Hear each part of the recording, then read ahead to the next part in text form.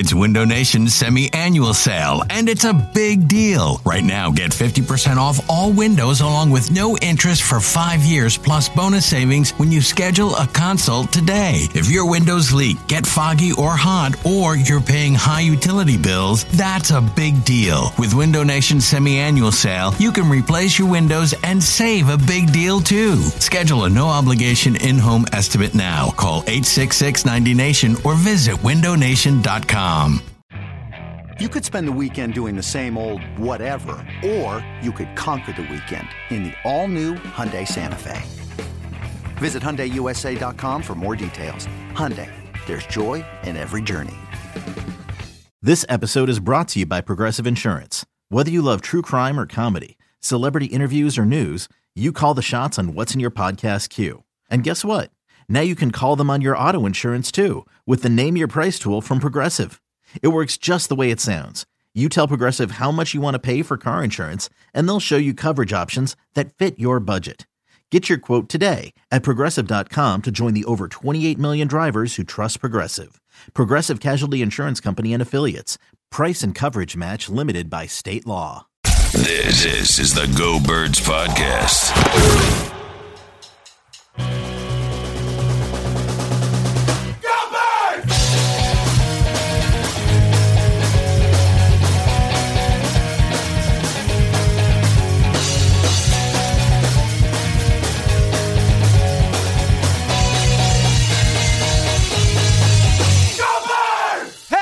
Hello, it is the Go Birds Podcast presented by Parks Sportsbook and Casino. James Seltzer, Elliott Shore-Parks coming your way. We're going to dive into some Eagles talk, but first remember you can rate and review the podcast. Elliott and I have agreed to take the SATs and post our scores online if we get to 2,000 five-star reviews. So the quicker we get there, the quicker you get to make fun of us. Am I right, Elliott? Well, I don't know if you'll make fun of me. I mean, I think obviously everyone that knows me and follows me on Twitter knows I'm the definition of an intellectual. So I feel very good. Good. And my vocabulary is off the charts. So I'm not sure if vocabulary is part of the SATs, but leave a 5-star review and we'll all find out, I guess. We're off to a great start with this. I don't even really know what's on it, but yeah, we should be fine. Yeah, exactly. It'll be good. So also, look, let's not lie to ourselves. It's been a bit of a few negative days here in Philadelphia, right? No, it's been delightful loving sports in Philadelphia. It's just a good time, Elliott. If anybody needs a reason to think the season is going to turn around, I have some news for you. James, I don't know if you know this yet, but I need your live reaction on if this makes you feel better or worse about the Eagles turning things around. Oh, God. Ready? Yes. Doug Peterson today is wearing a face shield at practice instead of a mask. Oh, man. Neither. I guess. Neither? I guess slightly worse. That's kind of where I fall. Yeah, on it. slightly and it worse. Seems like something I would like, but I don't know. Switching it up, I don't really like. So anyway, that just felt like that was some breaking news. Look, it's an important thing. It's an important. Elliott, we're going to grab onto any lifeline we can these days. If it's a visor or a face shield or whatever, I'll take what I can get, Elliott. I'm just sadly, this is not as inspiring as I hoped it would be. Yeah, I don't know if this qualifies as like an emergency pod status, but I do think the face shield, as someone that tracks what color armband Carson Wentz wears each game, I think that I think this qualifies as breaking news. So Elliott, Dougie P going with the face shield. Well, more importantly, speaking of Dougie P, let me ask you a very important question. Have you ever played quarterback in the NFL, Elliott? I was thinking it'd be funny. Come on, man. I know. I mean, look, here's the thing. So for those who know, real quick, Jimmy Kempski today asked Doug a very fair question about Carson Wentz and missing open throws and some of the throws being layups. And Doug goes, have you played quarterback in the NFL? None of them are layups. And just got a little snippy where it probably was not necessary. Well, to be fair, none of them were layups for Doug. That's true. Not a single throw Doug made in the NFL was a layup. That's fair. I wonder what Doug would have said if Jimmy went, yeah, I did. I know. Jimmy was like, actually, yeah, all pro. Yeah, I did. I don't want to talk about it, but I did. So do your homework on me. No, look, here's the thing with Doug, I would say. I think over the last few pressers, I would say the last week, you can really read Doug's emotion when he starts. Doug is like having fun with these things. The 2 times he's kind of pushed back in these instances, there was the one where he pushed back with Bo Wolf of The Athletic and now pushing back at Jimmy. Like, I think he's just having a good time. When he said the one-word answer to me, when he kind of, then answered Brandon Lee Goutwin the way he did. To me, Doug is like trying to have a good time with these. I don't really think you can read too much into it. The only thing I would take is he's trying not to rip his players. And like, it's really hard to do because they're all playing bad. Yeah, look, it's very funny because I have a very different interpretation of it. I think Doug's getting tired of it. I think he's getting annoyed with the questions. I think he's getting annoyed for, like you said, having to stand up for certain players and all that. And look, I think that what we saw with that specific answer today was after Monday, Doug comes out and is willing to criticize Carson a little bit, calling a throw unacceptable and a decision unacceptable. Yeah. Like that's not Doug's style. Doug is very, of the Andy school, protect your players, all that type of stuff. And I thought he was critical of Carson and should be. We all know, deservedly critical. And I thought today it was back to Doug being more Doug-like and trying to defend Carson in that spot. But on the whole, I've really gotten the impressions that I haven't thought it was fun at all for Doug Peterson. I think he's getting legitimately annoyed at some of these questions and having to try and figure out ways to answer them when he wants to just say, hey, Carson sucked on Sunday, okay? He sucked. What do you want me to say? Like, I think that's what he's thinking, at least. Whether he's right or not, I think that's what he's thinking. Well, and I agree. Maybe fun wasn't the right word. What I'm saying is he's running out of ways to answer these questions without ripping Carson. So the question was basically, why is Carson missing these easy throws? And the answer is obviously like, I don't know, man. He has to start making them. There's no easy throws. You didn't know that? Yeah, none of them are easy. They're very easy throws. He should be making these throws is the answer. But of course, he's going to try to defend Carson. And I think that repeatedly you've seen this with Doug in press conferences, like his answer about why they weren't moving Jason Peters to left tackle. Like, we all knew why he wasn't, but he's defending Jason. So Doug is willing to like take the bullet at the podium. To look like a fool at times to defend his players. Yes. And then today he also made a joke about how Carson and Press Taylor are both smarter than him, and just nobody laughed. And it just like, he kept going. It was very awkward. So it's been an interesting few press conferences from Doug Peterson, to say the least. Yeah, it really has. And like you said, I mean, really since the Jason Peters stuff, Doug's press conferences have had at least one or two moments where, even his interview with Angelo the other day, I mean, the question about the throw to JJ where there's the long gaping pause and then Doug goes, it's a good question. Good question. Yeah. Like, you knew he wanted to say something else there. So, look, I get what you're saying. I do think that Doug is starting to get frustrated with these and starting to try and find ways to do it. But ultimately, the end result, a lot of times when he tries to do these, gymnastics and whatever, is Doug ends up looking like a fool, and it makes him look bad. It does. It does. Yeah, I agree it does. I just don't know if Doug cares so much. But what the advice I would give to Doug is it might be time to start caring, because if this season's going where a lot of people kind of think, and at this point I don't think anybody thinks they're like a 10-win team, right? I mean, I think the best you're looking at is 8 or 9 wins, like best case scenario. It's going to be time to like defend. Like, everyone's kind of have to defend themselves. And Doug I don't think he looks like a fool, but Doug like taking bullets for people that don't deserve it at this point, I just don't know if that's in Doug's best long-term interest. Like, he can get up there and, not rip the personnel, not rip Carson, but like the guy that picks the personnel and Carson are also going to be in the discussion at the end of the year as whose fault it is. And I think it's time for Doug to like start getting his case out there a little bit more. Like, I don't know how you would say it, but something like, we had a play ran up, Carson didn't go the way we wanted to, he made the best decision we could. Like, just something to let people know that this is like, it's not his fault. Hey, if Carson had maybe made another decision, it could have worked out, but he didn't. And, right. Something like that.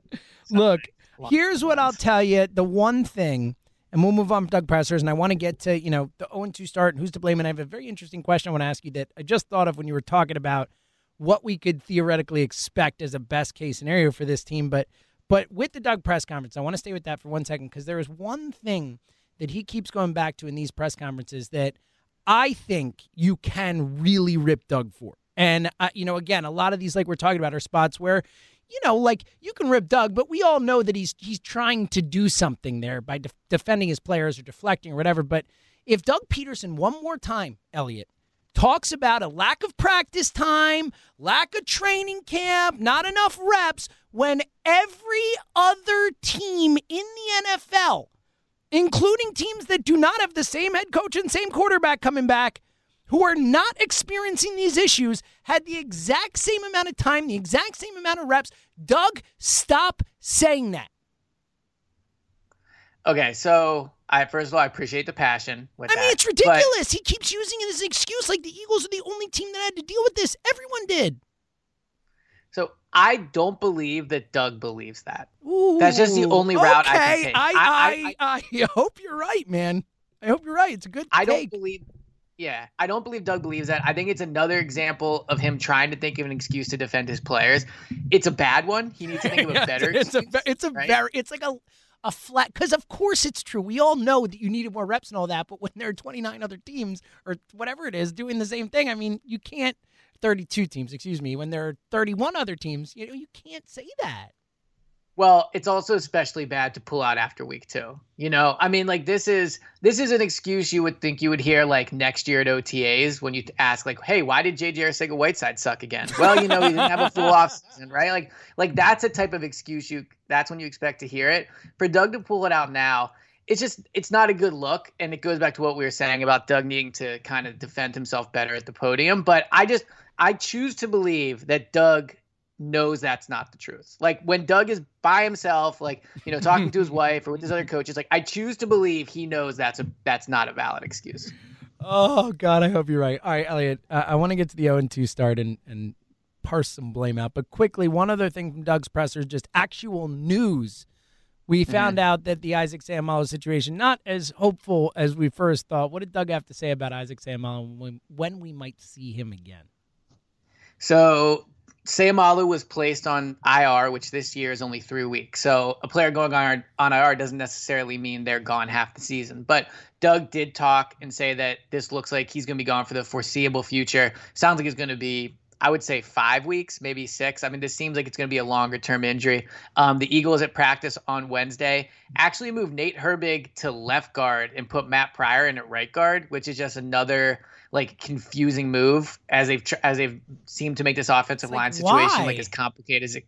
I've no idea. I mean, Matt Pryor was practicing at right guard all off season, obviously, right? Until Peters got there. Looked like, and Sheil Kapadia was on the midday show today, and he said he thought Nate Herbig was awesome against the Rams. Yeah. Like had a great game. Like why do you move that guy? Well, and Lane said he liked playing next to him, and offensive line continuity is what you're looking for. And so that I don't think that makes any sense to do it. The fact they're doing it on a Wednesday, and it was the first thing Doug brought up when asked about it in his press conference, shows that that's probably the path they're going. But the other reason I don't think it makes any sense is you passed over Matt Pryor like 6 times in week 1 when you had a chance to put him up there. Now all of a sudden he's going to start. So that just is another confusing move. So the offensive line, look, overall against the Rams, and now that I've had a chance to rewatch, the game, they played awesome. Like they played really well. The offensive line was no excuse for the struggles of the offense on Sunday. So I don't know why you would move Herbig over when you think, unless maybe you feel he's just going to be your long-term starter there. But Seumalo is one of only 2 players. Yeah. Yeah, I think the other thing is that they must feel much more comfortable with Pryor playing on that side. Like that. My guess is this is more about Pryor sucking and them feeling uncomfortable with him on that side. Maybe it's because they trust Lane more, than Peters. I mean, who knows what it is? But the only thing that makes any logical sense to me is that they don't feel comfortable for some reason with Pryor at left guard. They feel more comfortable with him at right guard, and Herbig is better. So they're like, all right, Nate, you could do this for us. Is my only guess. Yeah, I mean, I agree that that's probably the reasoning, and I would guess you're going to agree with what I'm about to say, but I just don't like the idea of weakening at 2 spots instead of 1. Like if Herbig is already playing really well at right guard, just keep him at right guard, and then, it is what it is. If Pryor plays well, he plays well. If he doesn't, he doesn't. But like, I just don't like the decision. But and again, to that point real quick too, Elliot, the idea that when Seumalo comes back, we are assuming, it's a long-term injury, so to speak, but we are assuming he'll be back this year. He's going to slide back into left guard, so then you're just moving Herbig back again, right? I mean, it just doesn't make a ton of sense. Well, yeah, I agree. That is another part of this. The other bit of news from practice on Wednesday: no Deshaun Jackson, no Fletcher Cox practicing. So looks like they're getting the cool. day off. Cool. Yeah. What is Fletcher? Yeah. It's not like Fletcher Cox needs practice. He's been playing great, right? I mean, so I think Fletcher might be hurt. I mean, his back seemed to be bothering him. He did not look the same, man. He didn't. It would make sense. I'm saying like he had his back wrapped during the game. No, I know. Sunday. I'm saying like he didn't. Right. Like after that injury, when he came back into the game, he was like, wasn't even on the field. It felt like. So I'm saying I believe that. That makes sense that there could be something wrong. Right, and then but with Deshaun, like, I don't know, man. This is just like Wednesday's the most important day of practice of the week. Like, I just don't get why he's not out there. And then the game against the Rams, Deshaun was basically a non-factor for the first half. And Doug said, well, we had some plays designed for him, but the ball didn't go his way, essentially. Well, maybe that's because he wasn't at practice when you guys were practicing these plays. Point, like, why is he like on maybe the team? that's why. So. Why is Deshaun Jackson here? I mean, why? You're right. You've said this forever, Elliot, and you were dead on. Like, what's the point of even having this guy here at this point? I mean, look, if they go to 0-3 or like 1-4 or something like that, yeah, I would trade him. I mean, you do save cap space by trading him. I think you save almost $4 million. And look, he can go to a team and theoretically help. Like if you're the New England Patriots, right? I think Deshaun makes sense as somebody to bring there. Like honestly, the San Francisco 49ers, they could use him. So I think Deshaun would have trade value. We'll see what happens against the Bengals, the Niners, and the Steelers. Like, I think that'll really impact what this team does at the trade deadline. But Deshaun is at the top of my list of guys that I think makes a lot of sense to trade if this season continues to fall. I would do it either way, but I think there's a more likely chance they do it if this season continues to go how it's going. Yeah. Look, and again, I think that, and this is the question I want to ask you before, and then we'll parse some blame out. But it's an interesting segue there because, like you just talked about, the idea of could they become sellers and all that. You mentioned before that, at best we can hope for 9 or 10 wins in reality or whatever, and I think that is a very fair statement. If you could redo your 8-8 pick right now, Elliot picked them to go 8-8 this season, I picked 9-7. What would your pick now be after 2 weeks? And obviously 0-2 factors in, but watching this team and what you expect, whether to rally or not, if you could redo your pick for a season prediction right now, what would it be? It's a good question. So, as you said, I had him at 8-8. I think this team is worse than what I thought, but I don't think they're as bad as they've looked. And we'll talk about this when we talk about the matchup with the Bengals, but I just don't believe they're an 0-3 team. Like I don't think this is a 3-13, 4-12 type of season. So I would probably still stick with 8-8, but I would be much closer to like 7 wins. I don't think there's any chance they win 9 games. I'll say that. Like, I'm 9-7. It's funnier because I'm at like 7-9 now. Like if you asked me to redo it, I'd say 7-9. And more likely 6 than 9. Like for sure. So it is interesting. Here's a bit of breaking news. Actually, This is legit news. Ooh. So we got an injury update. Jalen Reagor, UCL tear in his thumb, similar to what Drew Brees had last year. So, I mean, he's not practicing. So I would assume I don't know enough. Not like a receiver needs their hands, Elliot, right? I mean, come on. Right. So, I mean, I would think this means he doesn't play on Sunday. Oh, right? I would think, and I know this kid has been super tough, and I've been very impressed with his toughness so far. But, I mean, that's a month, I would think, or maybe at least a couple weeks, right? I mean, how do you catch? Well, the difference is with Drew Brees, he had to grip the ball. And obviously, Reagor has to grip it in a different way. But, like, I would think he's at least out this week. No matter what, I mean, look, he's really tough, and who knows? But I would think, like, is it surgery? Did they say anything about whether surgery is needed? I don't know. I'm still trying to get that information. My guess is certainly if it is surgery, he'll definitely be out for the week. Well, I would also say, like, don't rush him back. No. Like, you're already 0-2. He's a rookie. Like, don't mess his hand up for, like, the long run, right? So, Elliot, I would take the time. Oh, God, this season, this is just the season of nightmares. This is what it's feeling like. Honestly, in reality, like it really feels, and I agree with you. I don't think they're a 3-13 team talent-wise. There are enough guys here who've had enough success in the NFL on the coaching staff and on the team where you just find it hard to believe that it could crater that bad. But man, does it feel like it's cratering that bad, Elliot? It does. It really does. It just does. A lot of times, we talk about this in all sports, but a lot of times, particularly in football, heading into a season, there's that team where it just seems like everything's going wrong. And then it all spirals and everything does go wrong. It it could be the Eagles this year. Like I'm not saying it will be, but it's feeling like that is on the table. Yeah, it does. I just don't believe they're 4-12. Like I don't see that happening. Now, that being said, the schedule is very difficult. You know what I mean? Like, so I was sitting down to write, and I'll just let the cat out of the bag now. I think they're going to beat the Bengals. Like, that's my prediction. Yes. So I was sitting down to kind of write why I thought that, and I'm not going to lie, it was hard to come up with reasons. Like it was like it's one thing to say I think they'll beat Cincinnati, but then to actually say why I think is different. And if it's that tough to think of reasons they'll beat Cincinnati, like they have San Francisco, which San Francisco is the one on that list where it could, with all their injuries. I mean, you might not have Garoppolo for that game, all that, who knows, but keep going. Yeah, I just think I don't think they'll be 4-12, but I do think the schedule does not lend itself to rebounding. Like last year and really 2 years ago, the Eagles were able to rebound because of the schedule at the end, right? They got the Texans at home in 2018, which was big. Last year they had, three of the worst teams in football at the end of their schedule, right? So, but you don't have that this year. So that is going to make it far more difficult. And then just, again, these injuries, like Fletcher Cox, I guess he has an oblique injury. He's day to day. So maybe he doesn't play on Sunday. Elliot. Deshaun's a planned day off. Just like an onslaught of sadness right now. Yeah, no reason for Deshaun to be pushing it right now. Let's take it easy. Yeah, who needs him? It's fine. We don't need receivers. We're stocked there. Rudy Ford week to week with a groin injury. Sure. The standout special team star that Doug mentioned first when talking about. So that's not good. All right. Yeah, I didn't know this coming into the pod. So this is some live reaction to the Eagles season falling apart. Falling apart, Elliot.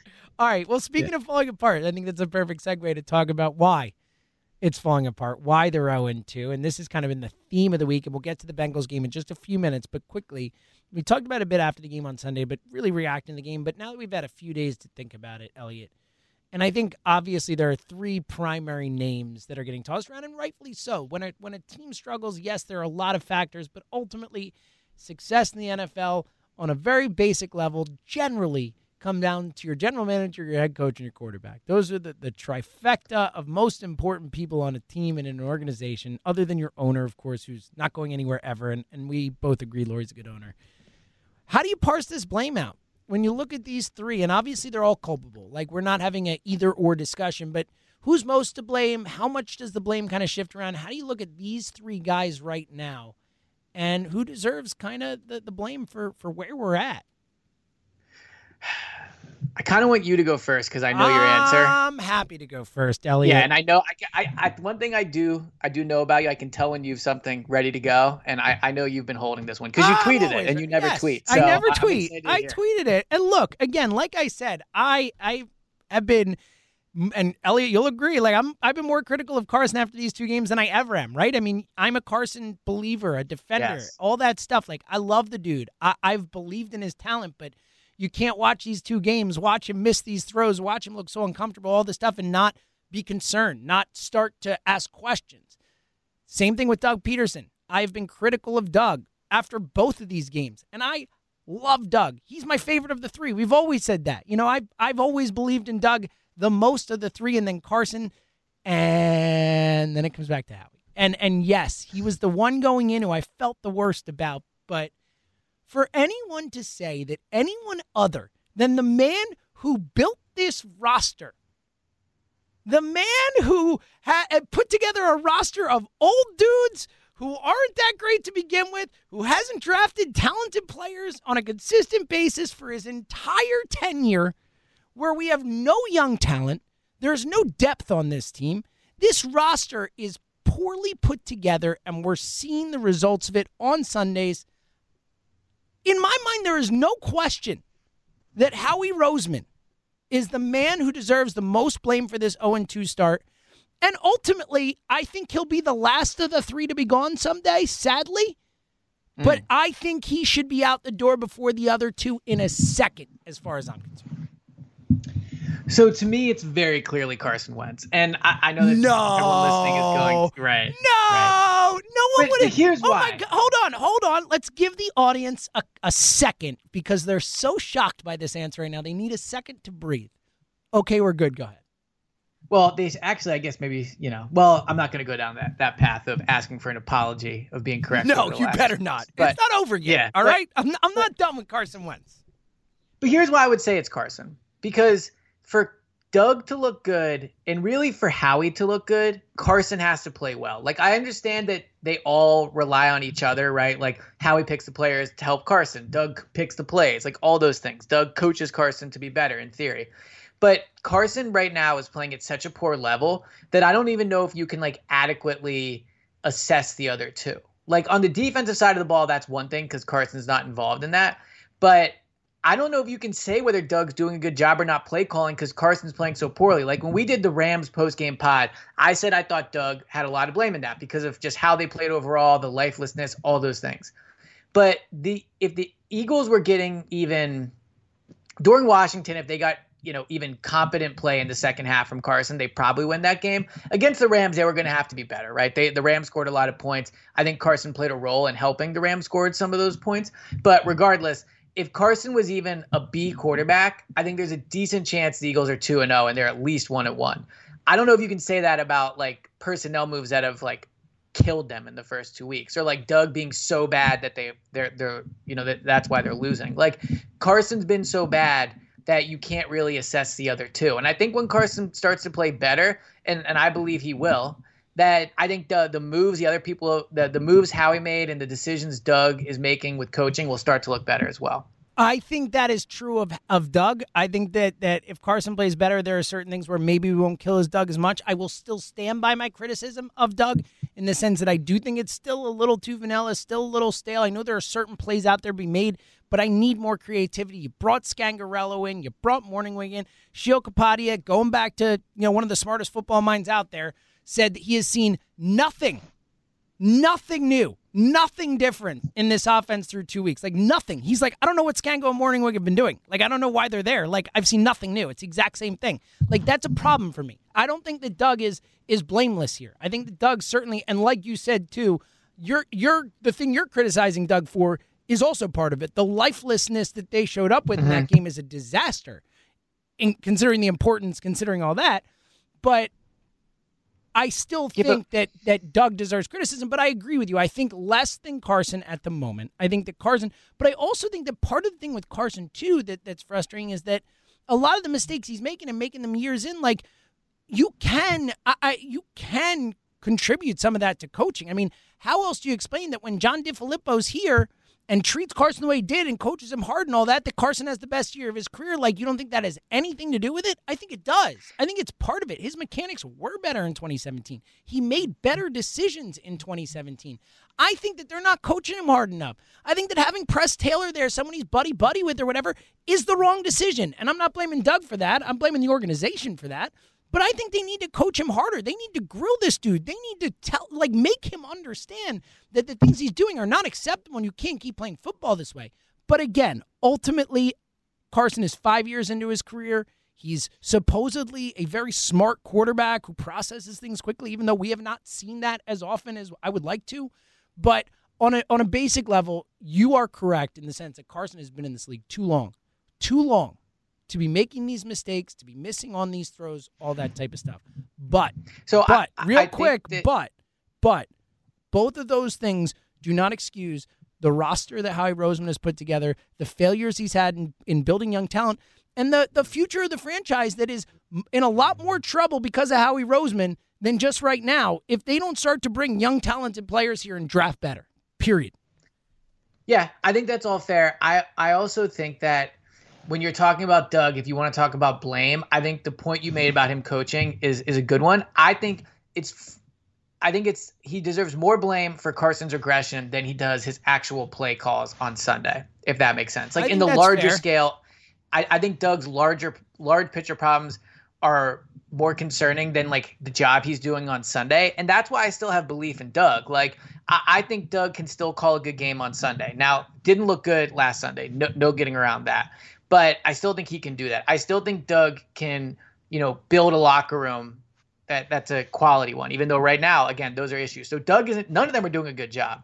But I just think Carson, because of the poor decisions he's making on the field, are making the other two look worse than I think they are at their job. I think, look, I get what you're saying. And I do think that in terms of the phrasing of this question, if you want to, I think there is a real argument to be made that Carson Wentz is the biggest reason they're 0-2 right now at this particular second. But I think that if you're asking who's the biggest problem for this franchise now and moving forward, I think Howie Roseman's the answer. So I can, and again, I would still say Howie's the biggest reason for the 0-2 start. I think the roster is the biggest issue with this team. But I'm acknowledging that if we're just talking about the 0-2 start and the 2 games that Carson has played, you can point to Carson and been like, he's been so bad that, yeah, you know what, they might not be 0-2 if it weren't for Carson. But on a macro scale, in my opinion, Howie Roseman is the biggest problem with the Eagles. I mean, the only way I'd push back on that is I do have concern about the fact that Carson suffered 2 injuries and maybe he's just not the same guy. It's whereas possible. Howie, obviously, it's possible. But I think Howie's not the same guy. Howie had 1 year. Hey, Howie had 1 year. He had 1 year, man. Like, yeah, and we're that's doing fair. it wasn't just a mistake. That might just be his 2017 for Carson Wentz. Like, if that's the thing, and I still believe that Carson can be great and has that in him and has the ability. Like, I'm not where you are with Carson yet. But you have to say the same thing about Howie. What else has Howie ever done? He had 1 great year. Look, I think there's a better chance Carson has another season like 2017 than there is a chance Howie has another offseason like 2017. I agree with you. It's a great way to put it. So in that way, I guess I would say I'm more down on Howie. My only concern is just Howie, like, there's not the physical part with him. I mean, Carson was hurt. Carson has to perform. It's just tougher for an athlete. So if you said to me, who would you rather have, like Carson or Howie? There's the argument for keeping Howie just because, Howie's even young for a GM. Like, he could do this for a long time. But of the 3, there's no question in my mind. If I had to pick one to build my team with, I would pick Doug. Yeah, I think that too. I'm wavering more. It's between him and Carson for me in the sense that I do believe that there is still a great player in Carson in there because we've seen it. Now, to your point, the injuries might be it. That might be it, that we never see that guy again. But what we saw in the last 4 games last year, I know against bad opponents and the physical and whatever type of talents, attributes Carson has, I do think that there can be a great quarterback made out of that. I don't think him and Doug are right for each other. I think that's like something we're learning is him and Doug don't really mesh that well. I think that Doug wants to do one thing, Carson wants to do the other, and Doug wants Carson to fit into his box, and Carson wants to fit into his own box, and I don't think it's working right now.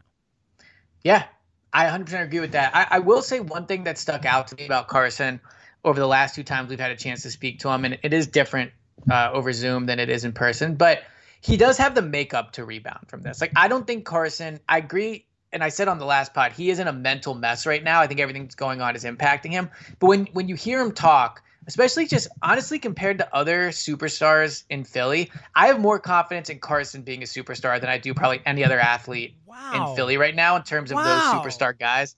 Just because, like, I do think he has talent, like, and he has flaws in his game and all that, but I don't know, man. There's just such a difference in what Carson has to deal with as the quarterback of the Eagles than there is every other player. Like, Aaron Nola doesn't have a good game in a huge spot. And, like, great point. People talk about it, but it's not really that big of a deal. It's nothing close to the quarterback of the Eagles. Yeah. Nothing is close. I think Carson does such a good job handling it that it does make me believe in him more than, like, from watching him play, if that makes sense. No, that makes a lot of sense, and I think that's a really interesting answer. And I do think that's part of being the quarterback of a NFL franchise, and certainly in this city is like, obviously you got to be good on the field and you got to win and all that, but like, you also have to be good at that other stuff. And that also is part of critically important. It's critically important. And it adds to how you are in the locker room. Do guys believe in you? How good are you at understanding social dynamics and all that type of stuff? I think is actually incredibly important. Like, I've always said that I think that 70-80% of a quarterback's success happens above the shoulders in one form or another. And whether it's on the field, processing, all that type of stuff, or the ability to lead, the ability to get guys to believe in you, to follow you, to do what you need them to do. And then on top of that, how you represent the franchise. It's a lot. It's a lot to be a professional quarterback in the NFL and to be a leader of a franchise. It's a lot. And that's why I think Carson is struggling as much as he is right now. Because I do think mentally he's in a bad place. Yeah. But he just, when he talked, he he's very good at taking a lot of blame while also like exuding confidence. And I think that is important as a face of the franchise. Think that's a really interesting observation. All right, one more thing before we get to the Bengals, and obviously we're not going to go too nitty-gritty on the Bengals game, but we will look at the matchups and preview it. But quickly, last thing, because also I have a surprise game for you. Yeah. So get your phone ready. I love surprise games. The phone is ready. Last thing before we get to that, Jim Schwartz taking a lot of heat this week, and rightfully so. We ripped the D. We thought they did horrible in that game, but Schwartz took a lot of it on himself, which, I appreciate. What do you think about the heat Schwartz is getting? And obviously for the large group of people who never liked Jim Schwartz, which I don't get personally, we both have been Jim Schwartz fans. I'm surprised by that always, but there are a large group, or at least a loud minority, if nothing else, of people who hate Jim Schwartz. Those people have certainly been reveling in it. But what do you think of the heat on Schwartz right now, and then how he handled it? So I'm going to say a statement, and you tell me if it's true or false, in your opinion. Mm-hmm. Jim Schwartz has done more to help the Eagles win since 2016 than Carson Wentz has.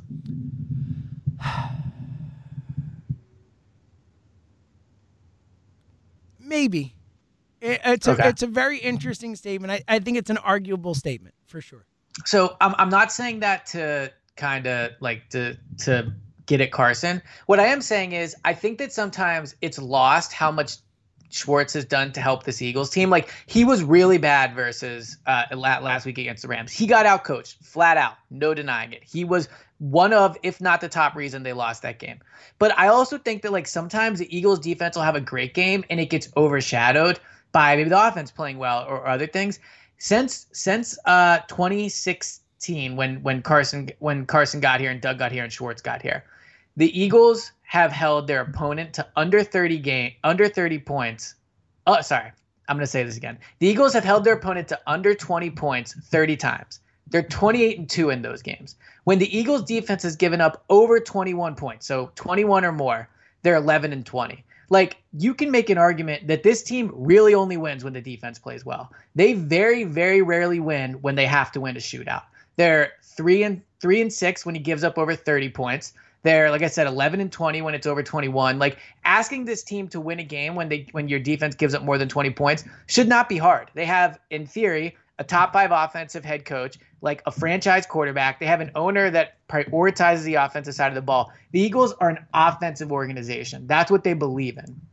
But the results have not been there. Like, this team really only wins when the defense plays well. They don't win when the offense has to get the job done. And I think that's an important distinction to make when people get really mad at Schwartz. Like, you have to remember he's also one of the main reasons they win any games at all. Like, yes, when defense gets shredded, it looks bad. And I understand why it's like tough to watch. Like last year against Minnesota, this past Sunday against the Rams. But the majority of times, like, Jim Schwartz's defense plays pretty well, and they're why the Eagles win.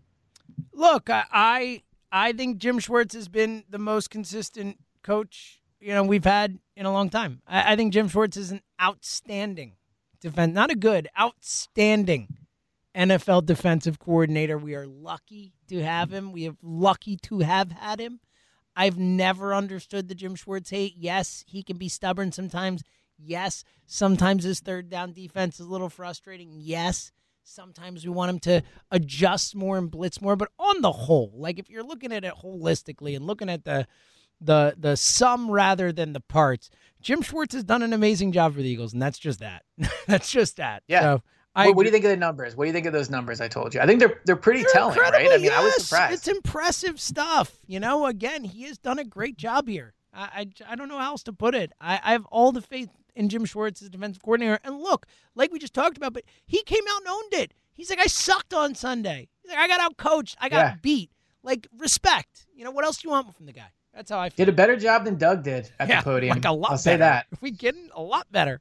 And he's always been someone who speaks his mind. We all remember the dumbass comment with Nigel Bradham and all that. He's very, very honest, it seems. But I appreciated it. All right, Eagles-Bengals preview in just a second. But as we always tell you, and as we'll continue to tell you, you have to download the Parx Sportsbook app. We have had so much fun this season going back and forth, talking about these games and who to bet on, what to bet on, all this stuff. And it has been It's been a blast. It's easy to use. It's fun. Elliot, we've had a lot of fun with the lines doing our picks podcast every week. A few of the best ones out there. Elliot, I know that you're probably feeling pretty good about the Eagles this week. We're going to dive into that later. Of course, you can get Philadelphia football team a -6 favorite this week. Elliot, any jumping off the page to you when you look at the lines for this weekend? Any one line stick out to you as your favorite? Well, as you know, I love betting against the Jets. So even at 10.5-point underdogs, I think you can always count on Adam Gase to be an absolute disaster. I would also say that Kansas City, at Baltimore, probably the game of the weekend, but 3.5 points, I don't know. Like, that's a toss-up, but I think the Chiefs are pretty good, obviously. And like that, to me, that just stuck out as a low line. So yeah, game of the weekend, maybe game of the year, right? I mean, Kansas City and Baltimore, that is a serious one. And that's the beautiful thing is you can bet on all of these games with Parx Casino. We love the home team, and that's why we have the home field advantage when it comes to betting. With our sports betting app of choice, Parx Casino Sportsbook are right here in the Delaware Valley, right here in Bucks County. That means that your action and your money are safe and secure on their easy-to-use Parx Casino sports betting app. The only sportsbook app backed by the #1 casino in the whole state of Pennsylvania, the Parx Casino Sportsbook app. Bet with the best. Now, here's the deal. Sign up now, and you get a free bet, risk-free bet of up to $500. A risk-free bet of up to $500. Just download the app or go to parxcasino.com/PA. That's PARX casino.com/PA and use the promo code GOBIRDS. That's GOBIRDS to get your risk-free bet of up to $500. The website has all the details. Your risk-free bet is refunded on your loss as a free bet. You must be 21 and present in Pennsylvania. Gambling problem, call 1-800-GAMBLER. All right, Elliot, let's get to it. All right. Eagles, Bengals, baby. Yeah.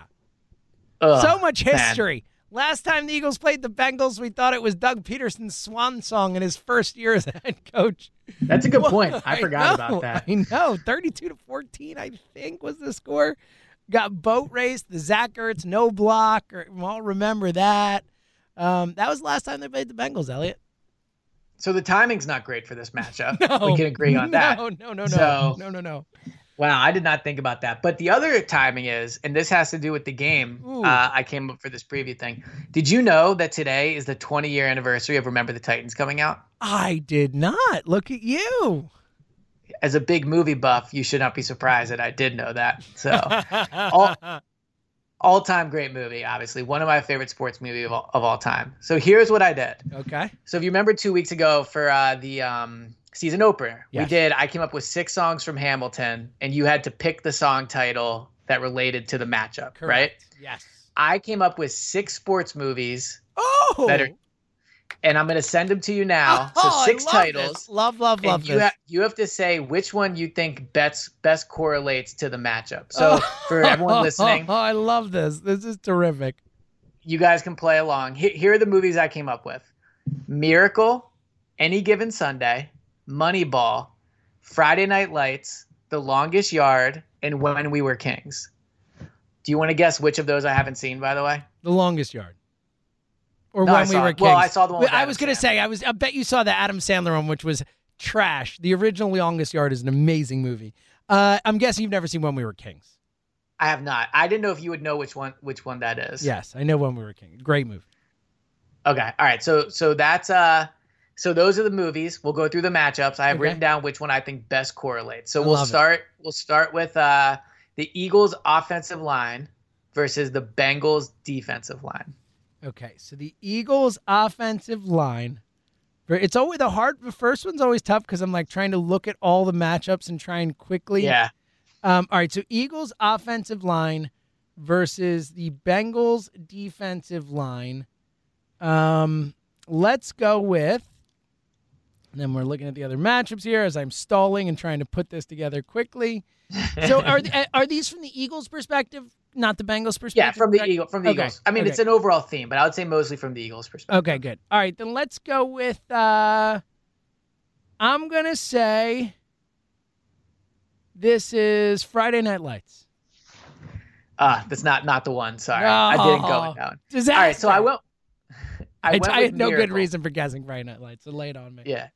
All right, I went with Miracle for this one. And the reason I went with that is because it feels like it's going to take a miracle for this offensive line to give them consistent play, yet somehow they're doing it. Like last week, they were really good. You have another injury you're dealing with this week.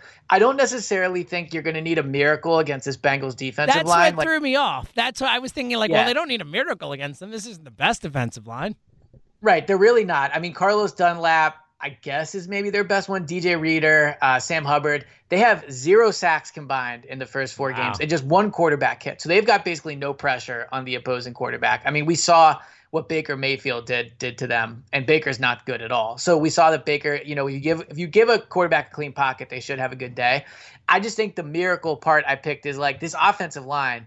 Again, another injury they're dealing with now with Sayamalu, and you're going to have to potentially move Herbig over. So the line to me, it's just like a miracle that they're playing well. And, I don't know if you're going to need a miracle against the Bengals, but again, another injury. So this is a matchup, though, I think really benefits the Eagles. And probably the first time all year, they've had the advantage on both sides of the line. Oh, what a beautiful thing.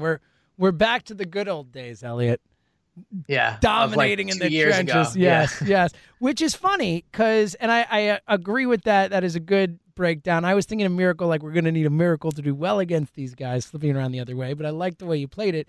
But that leads us to the next matchup. And my thought, now that you're talking about this, the Eagles defensive line versus the Bengals O-line, which we both agree is a massive advantage for the Eagles defensive line because the Bengals O-line is absolutely horrible, like a really, really bad, one of the worst O-lines in football. So I'm going to go with when we were kings because we're going to feel like the D-line were kings again for a day. That's a good one, but that's not what I picked. I'm so excited about it. So for this one, I picked Moneyball because, look, they've invested so much money in this defensive line, right? Like Fletcher Cox, Malik Jackson. Now, maybe Fletcher doesn't play on Sunday, but Fletcher Cox, Malik Jackson, Brandon Graham, Javon Hargrave, like they have given a lot of money to these guys to dominate matchups exactly like this. As you said, this Bengals offensive line is terrible. They really don't have a good offensive lineman. Jonah Williams gave up 7 pressures so far this season. Bobby Hart, their other tackle, 9 pressures and a sack. They're 26 overall in pass blocking, according to Pro Football Focus. There is not a single position on the offensive line where the Eagles' defensive line should not be able to dominate. This is the game where you earn all that money. Joe Burrow, rookie quarterback, like get him on the move. He is pretty mobile, I will say, but like get him on the move, rat him a little bit, earn that money that you're being paid.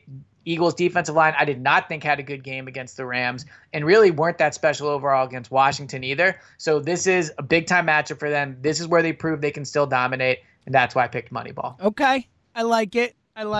Makes sense for you? It does. I think When We Were Kings was pretty good too for that, but I like it.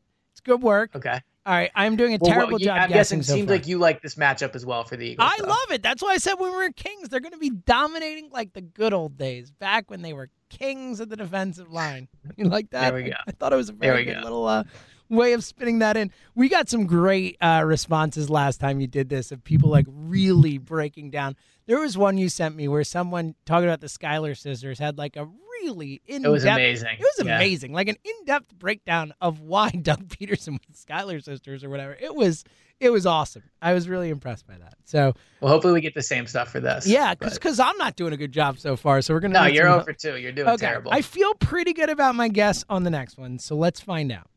Eagles skill guys versus the Bengals back 7. I'm gonna go with the longest yard because it feels like it's so hard to get a yard right now. Tell me I'm right, please. There you go, buddy. Yes! There you go. You got it. We did it. I'm so excited. And that's it. And that's exactly why. I think when you talk about this Eagles skill position, when you look at the Bengals back 7, now I will say no Jalen Reagor is obviously a blow. He's been their best wide receiver, I think, so far. Deshaun Jackson's essentially a non-factor through 2 games. So that is a major blow. But when you look at the Cincinnati back 7, they're just not very good. Like Darius Phillips is not good at all. Mackenzie Alexander is okay. William Jackson is not very good. Their safeties are okay. Like their linebackers are not that great. I mean, they are susceptible to being beat. Like Miles Sanders should be able to win his matchups against the linebackers in the passing game when that happens. I would say even Greg Ward, Mackenzie Alexander, like that's a matchup I don't think is outrageous for the Eagles to win. So I do think the Eagles, with the combination of if Carson has time in the pocket, which I think we both believe he will, combined with not a great secondary for Cincinnati, like they should be able to gain yards. And I'll also say for the longest yard, like go deep. Go deep. Now, not having Jalen Reagor does hurt, but they had 8 deep attempts against Washington, only 2 against Los Angeles. Like, if you're going to tell me about all this speed you have and this and that, you can't let a team completely take it away from you in the second game of the season. Like, how good were your offseason additions really if in week number 2 you're already being forced not to go deep? This is a Bengals team you should be able to go deep against. You should be able to get those long yards. So I think longest yard was I know it was the right one because you picked it. That's how I knew off the jump. Oh, it was a great one. I love when I get it right. So far, 1 for 3, so not great. So the movies we have left, we have Any Given Sunday, When We Were Kings, and Friday Night Lights. And we have 3 matchups left. So I feel pretty confident about what I think 2 of the matchups should be. And we have the Eagles back 7 versus the Bengals skill guys. So because I have my spin for what I think the last 2 are going to be, I'm going to go, and I don't know if it's right because my spin is a little weird, but I'm going to go with When We Were Kings for this one. Mostly, and I guess it's wrong, but I'm going to explain to you after why I had the other 2 movies for the next 2. Okay, so it is wrong. It is wrong. Is it Friday Night Lights? Is that the other one? It's Any Given Sunday. Oh! And here's Wow. why I am surprised. I was going to go Burrow Wentz. I'll explain why, but go ahead. All right, I think this is an interesting matchup, and I think the name Any Given Sunday applies to both. I do believe that the Eagles secondary has some skill, and I honestly even feel that about the linebackers. I'm bigger on Nate Gary than other people. I know I'm riding that to the death, and I'm probably not going to be looking good with that. But I think that like Jalen Mills has potential at safety. I think Darius Slay, we've seen what he can do. I think that in certain weeks, like this secondary can be very good. I also think that the Bengals skill players on Any Given Sunday are kind of dangerous. Like, right, I really like T. where you're Higgins. going here. Yeah, I kind of like T. Higgins going into the draft, as we know. I still believe in John Ross. Like he had, I think, 7 touchdowns last year. AJ Green's been a little hit or miss, but he's healthy and he's playing, right? And I'll say this, like if you look at a reason why the Eagles could lose this game, Giovanni Bernard and Joe Mixon are 2 very good pass-catching backs that could potentially cause problems for this team. What is good is they're starting tight end CJ Uzomah, I think is how you pronounce it. I think it was Uzomah. Uzomah, okay. Well, he's out, so they're very thin at tight end. So the Bengals skill position players are not like at this point consistently great, but I do think they can cause problems. And when you combine that with the uncertainty of the Eagles secondary, I just don't really know who I think has an advantage here. And I think on Any Given Sunday, it could go either way. I don't really feel confident picking who has the edge here. All right, I like that. I was going to use Any Given Sunday for Wentz and Burrow for the same reason that, like any of these guys could show up. Look, Burrow looked better last week than Wentz did, and you would expect Wentz to be the better quarterback, but Burrow has shown that on a Sunday he can be better already. But I think that's an even better answer for it. So good job there. I agree with you. Appreciate that. Yeah, no, it's good. It makes a lot of sense. Tyler Boyd's really good, underrated receiver, and they've got talent there. All right, our last 2, the big time 2, Wentz versus Burrow, Peterson versus Zach Taylor. So as I already explained, I was thinking Any Given Sunday for Wentz versus Burrow, but if not, I'm assuming it's When We Were Kings. Yes, it's When We Were Kings. And the reason I picked that is because these are both players that have been at the top of their profession in a lot of ways, right? I mean, Joe Burrow was the best college quarterback last year. We all saw the picture of him smoking that cigar with the championship trophy.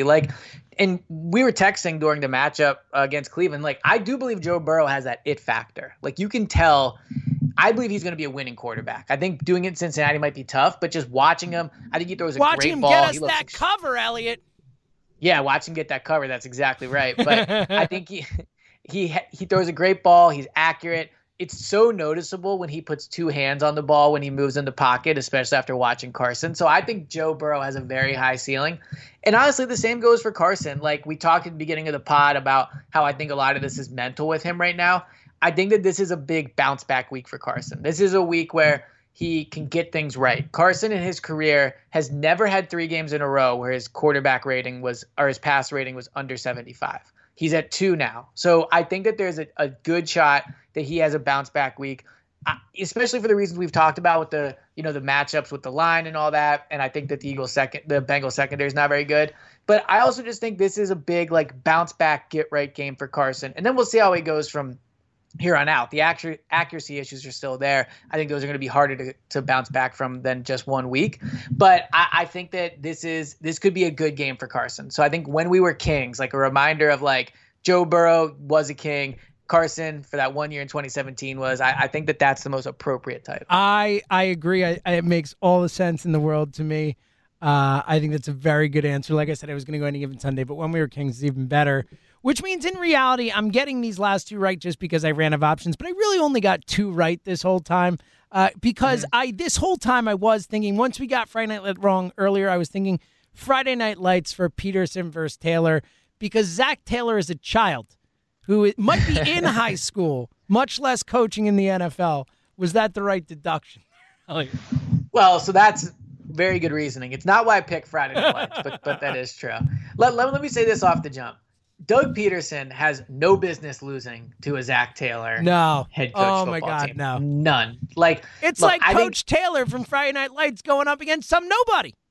Yeah, I just think, you could talk yourself into Ron Rivera being a better head coach than Doug. I don't believe he is, but you could talk yourself into it. Sean McVay, obviously after last week, I think that's a discussion that maybe people in Philly don't want to have yet, but that's potentially discussion.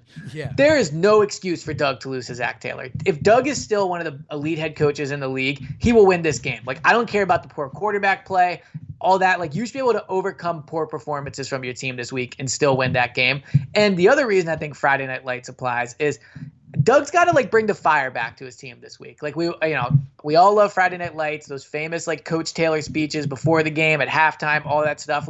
Rile your guys up, get them ready. This is a week where Doug has to win this game for them. He's the better head coach. He has to make sure his team's mentally prepared. He has to make sure they don't give up after starting 0-2. He has to have them come out with that fire. There won't be fans, so they have to do it themselves. This is a huge Doug game, and so that Coach Taylor magic from Doug this week. I love it. I love that. And I agree with you. When you look at all these, and we both agree in the trenches, those are legitimate mismatches. Even as banged up as Eagles' offensive line is, they're better than the Bengals' defensive line. Certainly, this Eagles' defensive line, even without Fletcher Cox, is significantly better than this Bengals' O-line.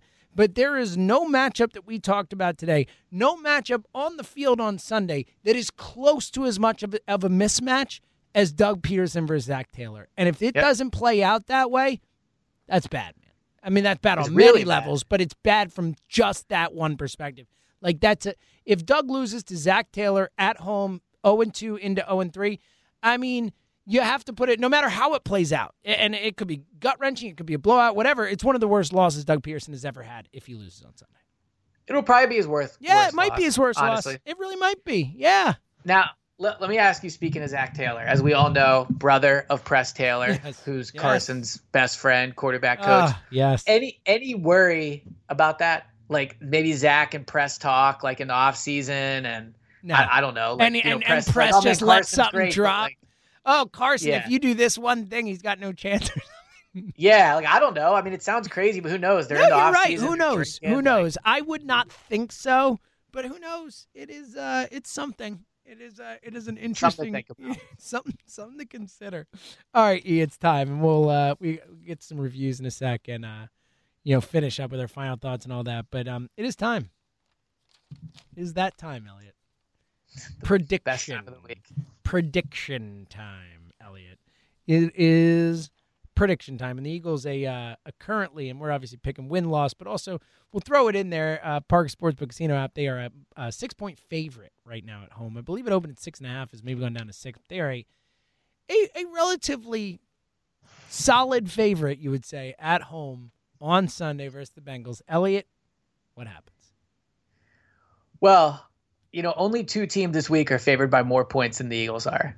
So obviously, Parks Casino is still in on the Eagles. I have no business picking this team to win by as much as I'm going to pick them to win by. I think the Eagles win 27-17. I think the offense bounces back. I think this is Jim Schwartz is 5-1 in his career with the Eagles against rookie quarterbacks. Now, he's played bad rookie quarterbacks, but he's still 5-1. I think the Bengals are not going to be able to score on this defense. I think the defense does have a bounce back week. And I think the offense, like as bad as it's looked and as bad as Carson has played, they have been able to put together some drives. They just kind of shoot themselves in the foot at the end. I think that this feels like a week where at the end of it, we're going, okay, you know what? They're 1-2, like blah, blah, blah. You slowly talk yourself back into it. This feels like a bounce back game to me. Picking the win by 10 points is crazy considering how bad they have played and how much we think that this is a bad season. I don't know if I would bet them to cover. I actually think in a lot of ways the Bengals +6 is the smarter move. But my prediction is Eagles 27, Bengals 17. Yeah, Bengals +6 is absolutely the smart bet. And even though I agree with everything you said, rationale-wise, like this is a game the Eagles not only should win, but they should win without us sweating too much. Like they should blow out the Bengals at home at 0-2. Season realistically on the line, considering their schedule. Like this is a legitimately a must-win game. We talked about last week being a must-win game with their schedule coming up. This is absolutely, legitimately a must-win game for this team. You look at the numbers, the team that go 0-3 and their chances to make the playoffs, like they have to win this game against the Bengals at home. And I think they do, Elliot. But I can't lay 6 points. I just can't. And they should blow them out. But if I'm betting my money and I'm not betting this game, but I have to bet on the Bengals. I have to. It is the smart bet. The Bengals have played good football so far compared to what we expected. Joe Burrow's real. I think the Eagles win. With that. I think the Eagles win something like 28-24 or something. I think that's what I said last week. 28-23. It's going to be in that range. I think it'll be a close game. I think they win. But I don't see them blowing someone out right now. As much as I want them to, as they should. They should blow them out. And hopefully we're talking on Sunday after the game about, all right, Eagles handle business. Let's get back in this. They're 1-2. Guess what? Dallas lost to Seattle. Everyone's 1-2. Let's roll, But I think it's going to be closer. I don't know how I could possibly think anything else right now. You know what I mean?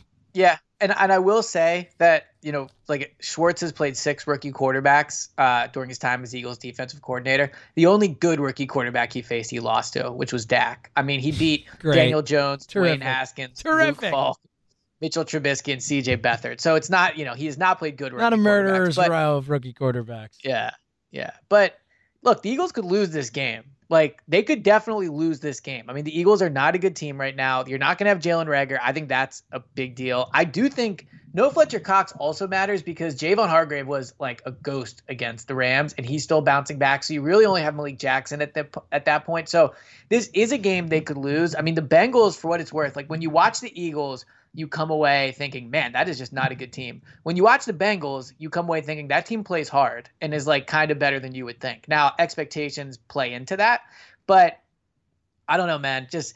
I'm not ready to say this Eagles season is completely over. And I think they more so than need a win. They need like a performance of saying, okay, like maybe things aren't as bad. And just from like my gut tells me this is one of those games where the Eagles get people to talk themselves back into it. So that's why I'm picking to win by 10. But neither of us should go into this game thinking they have as much of a chance to lose to the Bengals as we do. 100%. 100%. All right. As we mentioned before, if we get to 2,000 5-star views, and now we are at 1,312, so we've gotten a fair amount since we last. Yeah, we had like 30. That is awesome. You all rule. We can't tell you how much we appreciate it. It helps people find the pod and all that. And again, you get to see us take the SATs, and we could even maybe set up another bet. And we have all kinds of bets going that we need to work on, but maybe we'll bet on that too and have some sort of extra fun thing that comes out of it for you. But we need 2,000 5-star reviews. We're going to go sit in a high school classroom and take the SATs like morons. So ridiculous. It's going to be great. So shout out to the reviews. Please leave us a review. Again, you don't have to leave 5 stars. It's just you don't get to move the needle towards the SAT unless you do. We're only asking for 5 stars, but if you want to leave us a less than 5 stars review, it'll break our hearts, but we'll take them. Whatever you want to do. It really does hurt. Just leave the 5 star. Yeah, or just don't. Either don't. We'd rather you or don't leave a review. Just don't leave a review. Honestly, but again, if you're not going to leave 5 stars, don't leave a review. Yeah, 5 stars only. I think is our general. Honestly, that's just keep it as real as I can. Do not leave a review. I hate when I get a 4-star review. I'm like, all right, like I get you have an issue. Address that in the comment section and just leave 5 stars. So. Yes. What Elliot said. All right, we got some good ones just to read a couple, to shout out people sending them in. Doug P for president said, Elliot, just walk your dog. Yes. Yes. Yeah, I know. Just walk your dog, man. Kingsley's diet seems to be going well. Good. We are going to take him on a walk today in a park where we let him off his leash and he can run around. We took him out on Saturday and he played with other dogs. So we have been doing a better job. Good. So Kingsley's getting some more work. Yes. Good. Fernie Byrne, a great point. If Elliott scores lower than James on the SATs, he should write an apology letter to Carson Wentz and post it on Twitter. Well, I will not be doing that. Maybe not the best week I will for not that, be scoring right? lower on the SATs, or I will not be writing an apology. One of those two things is definitely happening, and I don't think you're writing an apology letter. ADT230 says, must listen every time. Thank you for that. ESP, I defend you to all my friends, touting that you are only, quote-unquote, slightly slanted against Carson. I don't think you're slanted at all. You're just real. It's okay. It's amazing how many people tell me that they defend me against their friends. I would say I probably get 2 to 3 DMs a week of people saying that, and I appreciate it. How often are you coming up in conversation, Elliot? Well, I mean, I'm the beat writer you need. So. Connor Nod says, Doug's lack of enthusiasm for coaching to Wentz's strengths combined with his enthusiasm towards Jalen Hurts pick is writing on the wall. He's shown he can win without Carson. If I had to get rid of Doug or Carson, I'm trading Carson. Not sure what to say about that one. Thanks for the review. For another episode. All right, I think his read on it, I think Doug seems very frustrated with Carson. All right, you're going to have to read Sharp Slides because I'm embarrassed to read that myself. Yeah, you don't want to read it. I mean, look, he came through. He said what we all think during the pod. Man. He says he has a man crush on James Seltzer. And let's be honest here, can you blame him? So thank you for finally saying what we're all thinking right there. You are way and I too will kind. I will go ahead and read all the names of the other people because it's one of my least favorite things to do each week because they're so hard to pronounce, but I feel like I owe it to them. And that's the point. If you do your 5-star review, you can come up with something ridiculous that Elliot has to read, and he'll read it. Oh, it's insane. So, okay, Frightmare 21, Go Birds Guy, T-Dub 7, NRU Smack 14, Shane B 118, Cells, CW Terry 25. You got to extend those Z's. Cells. Yeah. Cells, CW Terry 25, Mike B 1989, Mike _B 1989. Get it right. Do you want to read them? No, I'm buddy? just having fun with you. Okay. Go ahead. MJ Don, NINJ5, Stefan 1994, Papalicious, David DeGod, Don McGeary, Eagles 1221, Who on That Beat, Sean O from Philly, Trap Music, Ader, and our good friend that seems to leave quite a bit of comments, Indiana Eagle. So shout out to everybody. Don McGeary is actually my friend. If it's the same Don McGeary, what up, Donnie? It's my dude. Love Do you think Donnie. he is a man? We waited tables together in high school, me and Donnie McGeary. It was a blast. Or not high school, excuse me, college. In college together. Great guy. So here's a funny story. So I was we can end the pod on this one. So I was a bus boy for a lot of years, at a restaurant, right? And I was then at one point promoted at Waterworks restaurant to a water boy where I would serve the nice water, right? But at one point at the restaurant, I'm chilling in the back of the restaurant. I'm on my phone. I definitely shouldn't be on my phone. The boss comes up to me and goes, "This is why you'll never be a waiter," and walks away. And you know what? Oh my God. They were right. I was never a waiter. Yeah, that's fair. I was a busboy my entire restaurant career. Wow. So well, not all of us can be a waiter, James. Yeah. You had the nice subtle brag there about being a waiter. Yes, it's my most impressive accomplishment. I think everyone should wait tables. I honestly, truly believe that you learn more about people and interacting with people and understanding people waiting tables than in most jobs out there because you have to deal with all kinds of different people and potentially annoyed or stressful situations or all this stuff and learning how to deal with them and interact with them. I do think is a really valuable life experience. So if you're looking for a job, waiting tables ain't too bad. I would agree. What I would say though is one pet peeve of mine is when I'm at a restaurant, a waiter's taking my order and they don't write it down. Oh, yeah. I always wrote it down. I hated that. It's just write it down. I don't care if you have the best memory ever. Just what's the big deal? Just write it down just in case. Yeah, and also I don't know, who are you impressing? I get that. I'm with you. I'm with you. Elliot, preach, my friend, preach. I'm sure it's very difficult it isn't. I will say it's impressive if you do it correctly. Sure, but it's not impressive enough to the point where I'm leaving a tip and I'm you know what?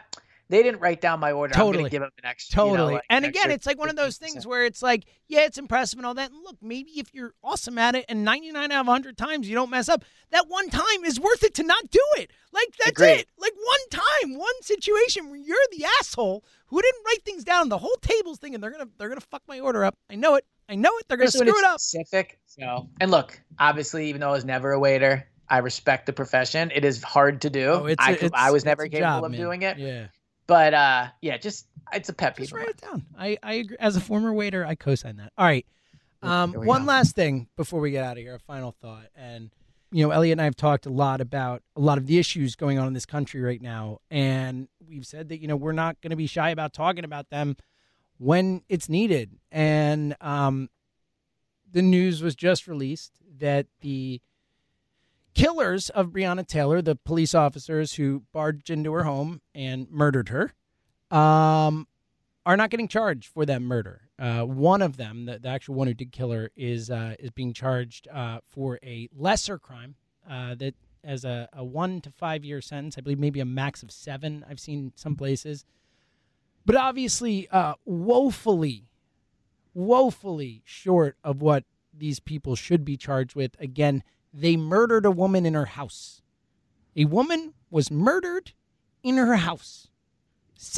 Imagine you're at home in your house in your bed and cops barge in and shoot you. And that's what happened. And no one is getting charged. I don't know. It's just another one of these moments where I feel incredibly let down by the country I live in, by the systems in place, by the situation we're in. It's just, it's important to not only talk about these things, but to do things about it, to try and, again, small steps, incremental steps, whatever we could do, because yet again, another example of how far away we are from where we need to be. This is simply outrageous, Elliot. Yeah, I think you put it perfectly. I would also say to, I guess, tie it to sports. I remember a few years ago, maybe 2 years ago, when Malcolm Jenkins raised his fist during the anthem, and people talked about it for so long. Like each week it was a story. What's Malcolm going to do? Is he going to put his fist up? What are the other players going to do? Like what's going to happen? And in week 1, the entire Eagles team stayed inside for the anthem. And it was a story, but it wasn't as big of a story as like it would have been 2 years ago. I think as we all watch sports and you see the players using their platform to raise awareness of these things. I mean, how many players, both in the NBA, the NFL, all sports really, have brought up like arrest the murderers of Breonna Taylor, right? I think that sometimes we run a risk of becoming numb to it. And like you see the stuff on the court, Black Lives Matter in NBA, you see the end zones that the NFL has messages. I would just encourage people, and I think that's why we decided to bring it up on the pod today. Like you can't become numb to it. And, as you said, like do something about it. And it's just disappointing to see this news come out for sure. Yeah. It's, it's not surprising. Sadly, that's the country that we live in. I'm not surprised that they did not charge her killers, but I'm outraged by it. I'm upset by it. I'm hurt by it. And what I feel is nothing compared to what all the people who've had to go through these types of things feel. And then on the heels of watching the George Floyd video and the Jacob Blake thing, and like, it's just, again, and I think your point is really strong and well taken in the sense that these athletes and other people are using their platforms to try and address these issues, to try and create change, to try and do things about this. And it keeps happening again and again and again. It keeps happening. And if we get numb to it, if we just, allow it to happen and to pass by and just be a news cycle and, and just wait for the next time something happens to get outraged or to do things, then of course it's going to happen again. And that's the country we're in, the systemic racism that we have in this country that we've had for years. And since our inception, our country is built on racism. Like, I mean, come on, let's be real about it. So, and I understand that those things are not going to get broken down in a day, in an hour, in a week, in a month. But we need to continue to fight against it and continue to take these small incremental steps like we talked about with the athletes the NBA, when they shut down, the last time we talked about this, and them shutting down in the moment, what kind of tangible results could it have? Well, it turns out that every NBA stadium or arena is going to be open as a polling place for voting. Yes. There are tangible things that we can take out of it. And is it close to enough? No, it's nowhere in the realm of enough. But we have to keep trying to take these steps along the way and to fight against this. And not, like Elliot said, you can't be numb to it. This can't just be commonplace because it has been for far too long, and it's enough. The last thing I'll say is I will be interested to see what the Eagles players say about it, right? Mm-hmm. Rodney McLeod, all the players that have spoken up, Carson Wentz, right? I mean, I'll just be interested to see not only what the Eagles players say, but just around the league, obviously with games on Sundays, players talking, NBA games happening, MLB. I don't even know if the Stanley Cup is still happening, but maybe something there. Like, it'll be interesting to see how players react. It is, yes. There we go. It'll be interesting to see how players react to this, what happens. It's just, I thought, before the pod, we said, should we bring it up? And I think it's important too. And we will see what happens next. Yeah. Look, I think there's going to be unrest, and I think there's going to be, justified protests and all this stuff. Because yet again, it happens where these people in power are allowed to exercise that power and not have any repercussions from it, any real tangible repercussions or the deserved repercussions. And, that's going to keep happening unless we all fight against it. So it's a real shame. It's a tragedy. And obviously, your heart and all your soul and everything you have goes out to Breonna Taylor's family and the people close to her and the people who have to live with this. It's tragic. It's so sad. And, we just need to do everything we can to try and not allow it to continue. All right. Thank you to everyone who listened, who stayed through this and that listened to the end of this pod and, are willing to. We appreciate it. Yeah, really, really. Because, if you have a pod, if you have any sort of platform, whatever, and you can't use it to talk about things that are important, then, what's the point? So we really appreciate it. And we appreciate you and honestly could not do this without you, without the listeners, without the people contributing. And again, all the awesome reviews and all that. We greatly appreciate it from the bottom of our heart. All right. We will be back Saturday, 1 to 3 on WIP. Just me. Elliot's bailing on me this week. I forgive him. Yeah, I know. I feel bad. His best friend's getting married. We'll accept these things. I have to give a speech, too. I think that is as fair an excuse as ever. But check me out. I'll be doing Go Birds Radio on Saturday, 1 to 3. And then, of course, Elliot and I will be back Sunday with the post-game show, hopefully. Please, God willing, after an Eagles victory. So until then, he's Elliot. I'm James. We'll see you later.